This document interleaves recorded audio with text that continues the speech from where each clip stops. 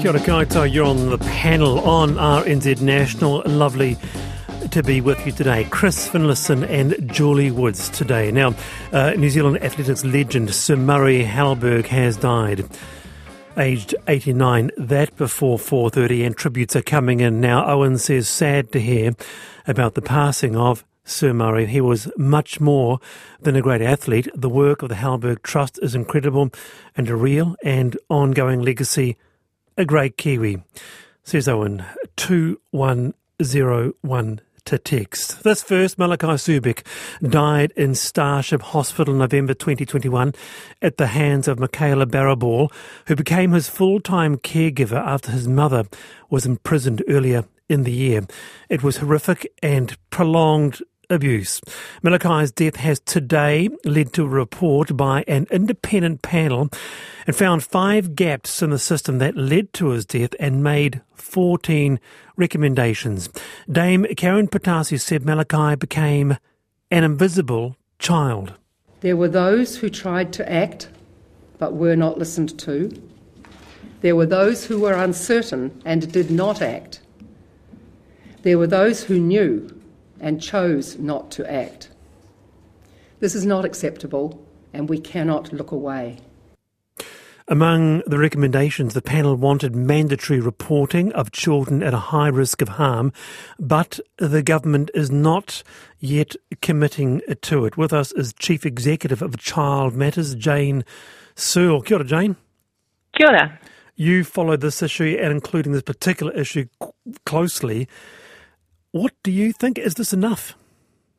I don't think it's enough. I think that at the best it's a start, but we've had lots of reviews and we've had lots of good recommendations such as the ones in this report, but it's whether they get implemented and whether that actually affects the care and protection of our vulnerable children.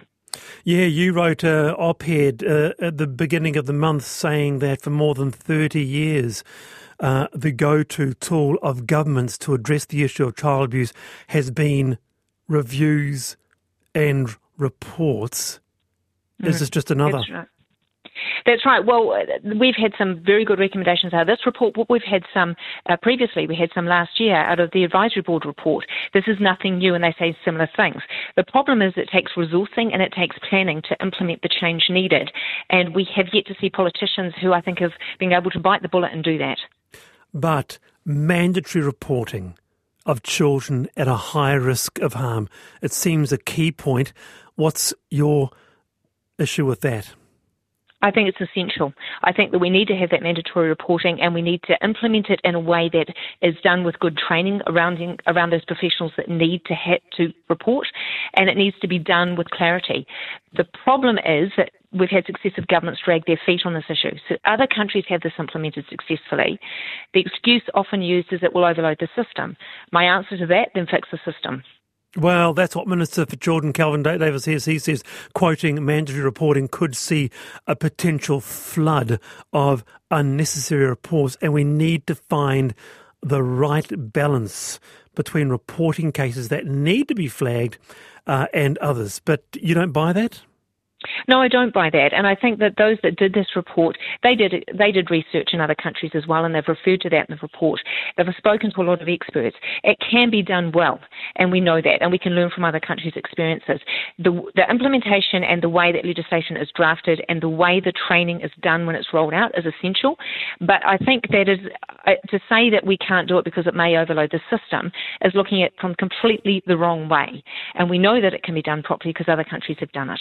Okay, let's go to our panel on this. Julie, how did you see this issue? What thoughts or questions do you have? Well, I think invisibility is a terrible thing, Wallace, and Malachi was invisible, and so was the family member who raised the issues with regard to his care. And I think I agree with Jane completely that the system needs to change and we need to embrace the input from all whānau and all members of the community. We're all trying to get the best result here. So why wouldn't you embrace the support from the community and those around the children? All right, Jane, stay there. Let's bring Chris Finlayson in. Yeah, I obviously think that something needs to be done. I wasn't critical of what Kelvin had said because I think often ministers are expected to give instant answers and be instant sages on these matters. And the drafting of the legislation, as has already been said, will be a tricky game. And also one just needs to think through all the consequences. So what Kelvin was not saying is that nothing would be done, but what he was saying is that there would be very careful and considered study of the report, I think is appropriate. Yeah, Jane? I agree with what Chris says. However, I think we've looked at this issue a number of times over a number of years, and I think that not just on this report but in other reviews of it. And I think that the time for us to actually implement it is now.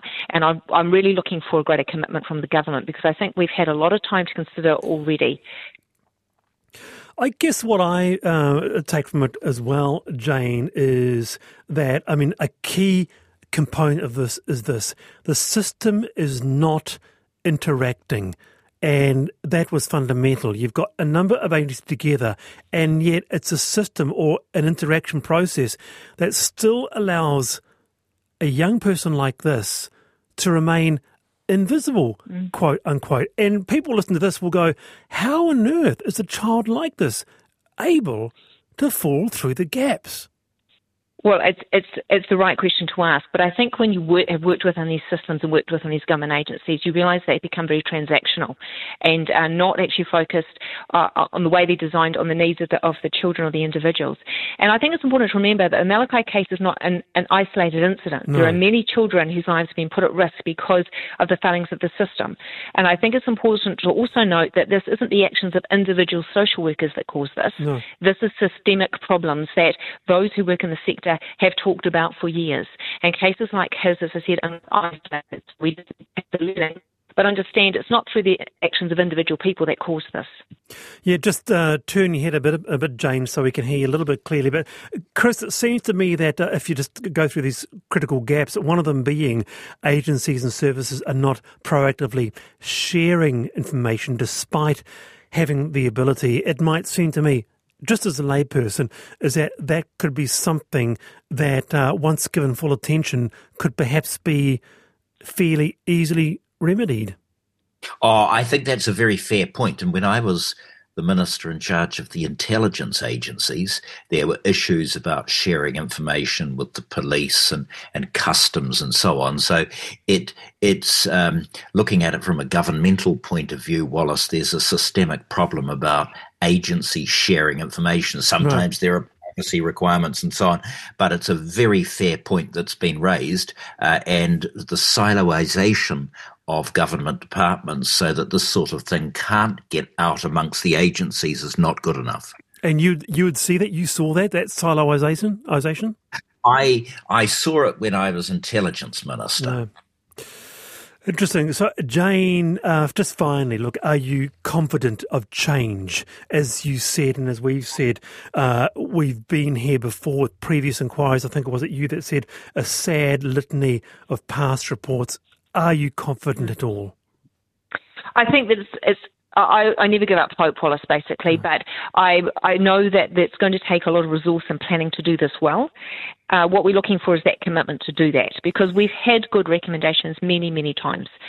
We've got papers full of them. So it's just going to take that commitment to actually put the time and resource into doing it and making sure that the changes are implemented, because Oranga Tamariki has so many issues and there are workers in there who are drowning trying to do their job, and so we need to assist them to do that. All right, Jane, kia ora, thanks for your time. That's the Chief Executive of Child Matters, Jane Searle. It's 4:17.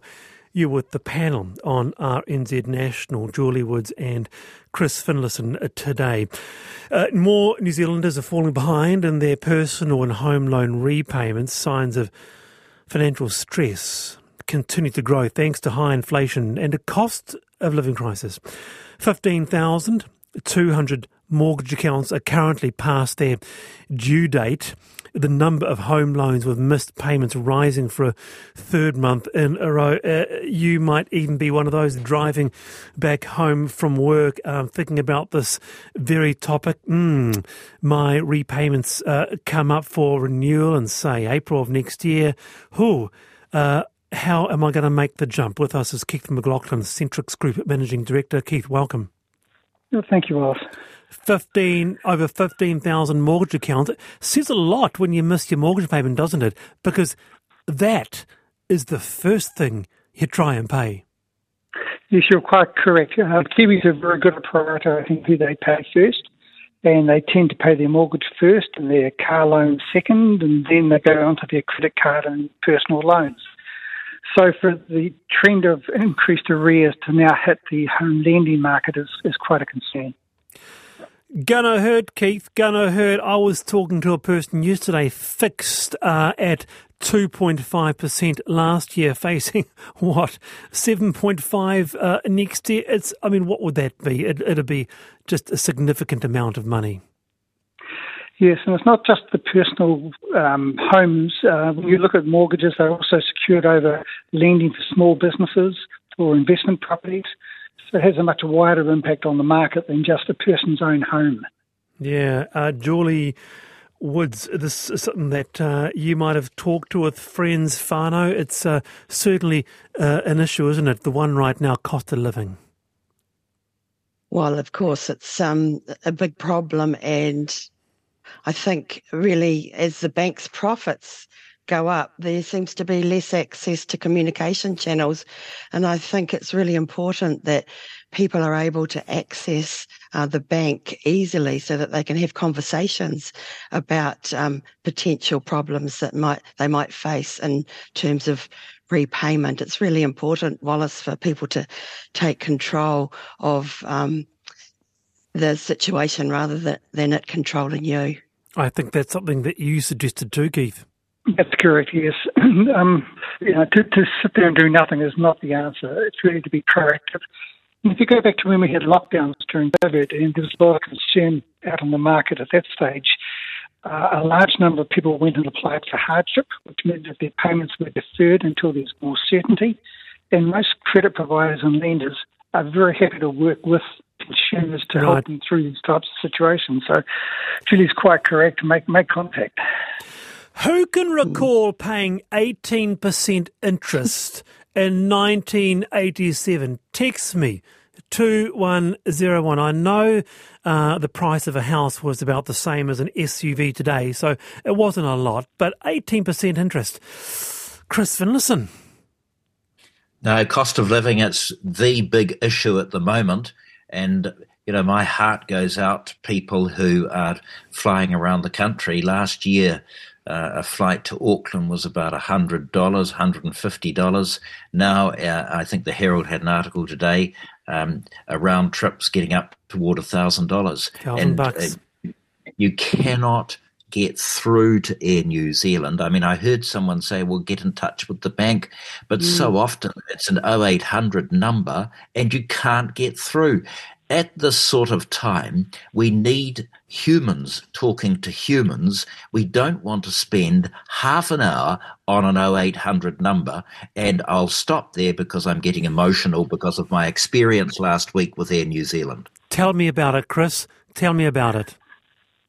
I was on the phone waiting for over 65 minutes, and when the person came on, I wasn't crabby or anything. I simply said, why was the option where someone phones you when your number comes up in the queue, why wasn't that available today?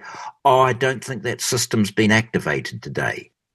And so the people are so unfair to travellers. They don't seem to care that these people need help, quite apart from the exorbitant price gouging that's going on at the moment. And I know Grant Robertson, as a shareholding minister, is not responsible for operational things, but it's so bad that the government needs to have a talk to Mr. Foran and to Therese Walsh. It cannot continue. You're a grumpy man screaming at the clouds, Chris. You're a grumpy man screaming at the clouds. For goodness sake, we've just been through a massive pandemic, the disruption of the likes of which we have never seen. Wouldn't you expect anything else? I mean, of course, airline prices are a grand. Of course, you have to wait for 65 minutes. You may say that. I totally disagree, and I'm not grumpy, I'm despairing. I would love to hear. I waited 4 hours, Wallace. I was on the phone for 4 hours. Oh, that's a beauty. That puts my complaint in perspective. All right, now look at the feedback. Extraordinary. Here we go. We're coming back to this tomorrow. I waited for over 2 hours to get through last week. I ended up going to the airport as it was quicker. Good on you, Chris. Well said. At last, Chris Finlayson, stake in the ground. We'll come back to it. But to this. One of New Zealand's greatest ever athletes, Sir Murray Halberg, has died aged 89. Halberg was best known for winning the 5,000 metre gold medal at the 1960 Olympics in Rome. He was the first Kiwi to break the 4-minute mile. He also won gold at the Commonwealth Games in 1958. In 1962, veteran sports broadcaster Brendan Telfer spent time in Rome with Sir Murray Halberg and Sir Peter Snell to record the documentary series Dreams of Gold, New Zealand's Olympic Odyssey. With us now is Brendan Telfer. Kia ora, Brendan. Kia ora, Wallace. Really sad news this afternoon. It's just broken half an hour ago. Sir Murray Halberg has died. We all know him as one of our most celebrated Olympians. What I'd like to know, Brendan, is what was he like as a person? I knew you probably got to ask me something like that, and I almost want to kick myself for falling back on some hoary old cliche, but he was just the perfect gentleman. I mean, he was an extraordinary person, Murray. After a successful athletic career, he could quite easily have gone into a successful and I imagine financially very rewarding coaching career or administration. He had an enormous mana as a person because of what he had done as an athlete, but he gravitated not unnaturally towards those athletes with disabilities. He himself ran that day in Rome. In fact, all his running career, he ran with a disability because when he was at college, keen rugby lad, he got smashed up in an injury in a match playing for his college, and his arm was virtually rendered useless, or as he once told me, it was withered, and it was withered for the rest of his life. So he clearly couldn't play rugby any longer. And so he took up athletics and became very successful, as we know, one of the great moments in New Zealand sport. In fact, that hour in Rome, when Snell won the 1,500 metres and 60 minutes later, Halberg won the 5,000, both coached by Arthur Lydiard. And to do this in track and field, the main sport at the Olympic Games, and to win two of the glamour events within 60 minutes, athletes coming from a tiny country down the bottom of the world, was extraordinary. It still rates as probably the greatest single hour in the history of our sport. But Murray dedicated virtually the rest of his life to helping those people who wanted to play sport but found it difficult because of either mental or physical disabilities.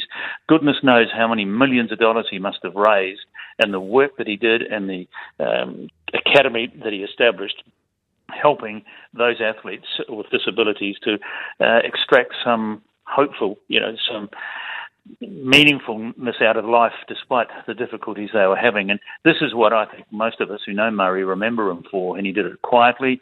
He's lived for the last 20, 30 years on Waiheke Island. His health hadn't been good for some time, but he was devoted to disabled sport and disabled athletes, and I think he would probably hope that we would remember him first and foremost for what he did in that field rather than that day or other days of success he had as an international athlete.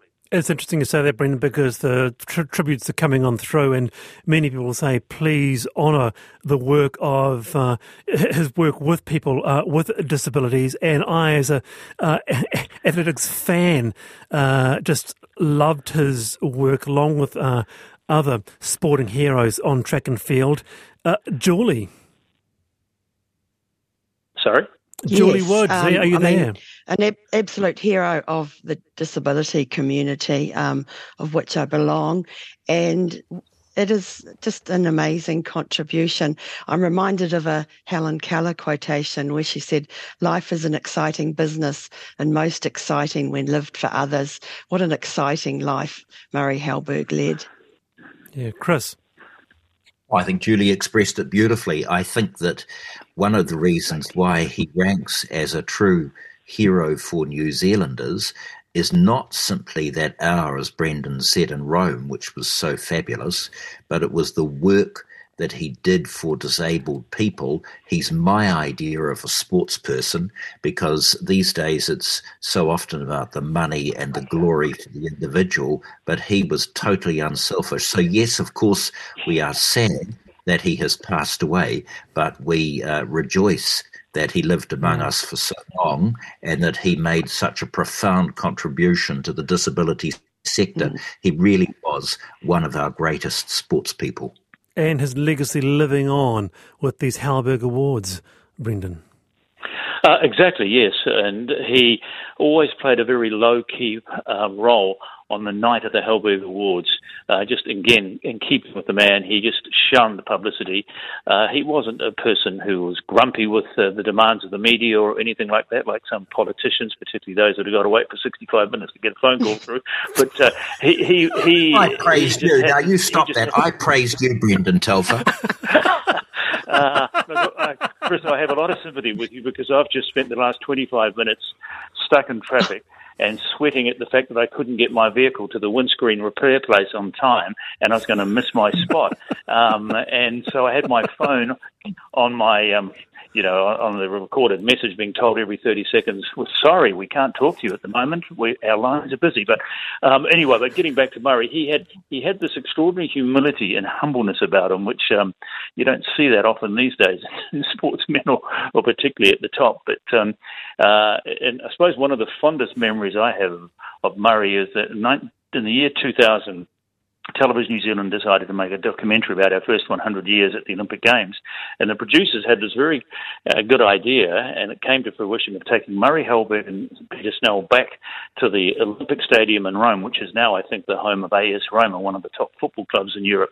And so we took them back there, and we just got them to walk around the track, recalling their intimate kind of stories and memories from that day in September 1960. And as the reporter, I was going to just ask them little questions, but we had about 15 or 20 minutes while the camera was being set up and the lights were being put in place and this trailer was put in place. And I was listening to Murray and Peter, and I thought, there's no way in the world they need some sports jock to get involved here. So I just said to the producer, I said, why don't we just let these two have a conversation? They are in awe of the fact that they're back at the very venue where they established this extraordinary 1 hour of sporting history in New Zealand. And so we rolled the camera, and they just talked for the duration. I think they must have gone round about 10 or 12 laps because they had so many stories to tell about their time in Rome, the experiences with Arthur Lydiard, who coached both of them, and the extraordinary tactics, particularly as far as Murray is concerned, on that race, the 5,000 metres. Never before in a 5,000-metre race had you seen a leader of the race go, as they say, 1,000 metres from home. But he had been trained on the Lydiard principles, high mileage for months prior to the Olympic Games, and Arthur knew that when Murray went, he had the speed, he had the determination, and he had the oxygen capacity to run at that speed for the last 1,000 metres. And the world was shocked. Had never seen anything like this before. And with his withered arm, he ran up the home straight and collapsed and won the gold medal and completely revolutionised how to run middle distance races, particularly at the end of them. So, but he again was very humble about it all and played it down all the time for the rest of his life and gave all the credit to Arthur. And Arthur certainly deserved a lot of credit, but it was the likes of Murray and Peter Snell as well who made that something very special and will always be, I think, one of the most remarkable 60 minutes in the history of sport in this country. Brendan Telfer, kia ora. Appreciate your time this afternoon. That is a veteran sports broadcaster, Brendan Telfer, on spending time in Rome with Sir Murray Halberg and Sir Peter Snell. We have Chris Finlayson and Julie Woods on the panel this afternoon, and I've been doing this program here, the panel, for about 3 years now. And it's the very first time that I've had a text from Mum and she simply says, "Thank you, Mr. Finlayson."